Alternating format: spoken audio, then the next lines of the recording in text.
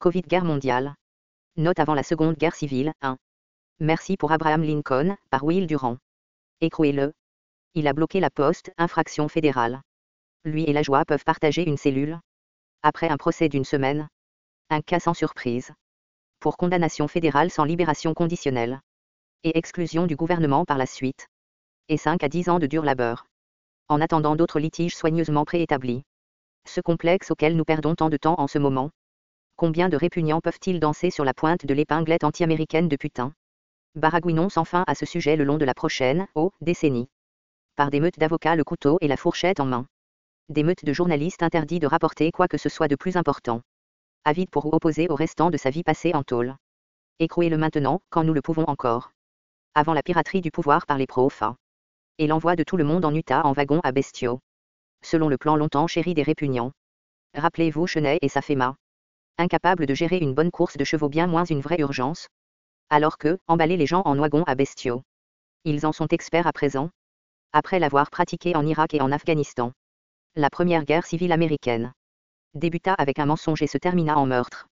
Un hôtelier hissa le drapeau des Confédérés sur son hôtel en Alexandrie. À la vue de la maison de Lincoln. Interrogé par la troupe unioniste venue pour arracher ce chiffon. Il dit qu'il n'était qu'un pensionnaire. Puis dégagea son fusil de chasse et emporta le visage du colonel. Après que tous les généraux rebelles se rendirent. Et leurs armées en lambeaux rentrèrent chez elles. Un connard abattit Lincoln. Normalement, au combat, l'on ne fait plus de prisonniers après cette sorte d'affaire. Au lieu, comme d'habitude, les esclavagistes s'en sont tirés. Tant pis pour le droit d'État et de tels baratins. La suppression des électeurs pour but de pouvoir brut. Simplement encore plus de mensonges profs. C'était Nathan Bedford Forrest, au renom de lynchage militaire. Psychopathe aux mains sanglantes s'il en est.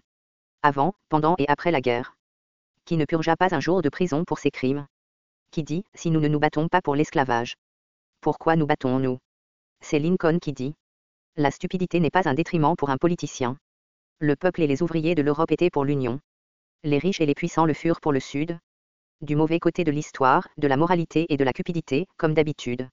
Des vieux riches blancs et leur amour pour la cupidité de fanatisme stupide. Inscrite dans leurs journaux en noir et blanc. Le London Times, au sujet du discours de Lincoln à Gettysburg. Il serait difficile de produire quoi que ce soit de plus ennuyeux et banal. Un échantillon merdique de journalisme mal écrit. Comme le célèbre Freedom Freeze que le New York Times proclama avec fierté. Quand la France s'opposa à l'invasion mensongère en Irak. Le Vatican fut seul à reconnaître le président rebelle, Jefferson Davis. L'Église russe, seule à adorer Putin, les Tsars. Les évangéliques, à vénérer Bolsonaro, Trump. La liste de démons déifiés s'éternise. Blasphème organisé contre le Saint-Esprit. La conscience du bon et du mal systématiquement neutralisée. Ce qui ne sera pas pardonné. Barney Frank, Howard Dean et d'autres démocrates ont vu leur carrière politique ruinée pour n'avoir rien fait de grave. Les répugnants s'en sortent régulièrement de crimes et de délits qui méritent destitution. Ils mentent, trichent et volent ouvertement, avec allégresse. Ils en sont admirés par leur base politique de nuls ignorants. Trump s'en est vanté pour information. Les démocrates en pleurnichent sans cesse. Comme des faiblards intimidés au lycée. Commentaire. Marc Mulligan @camcast.net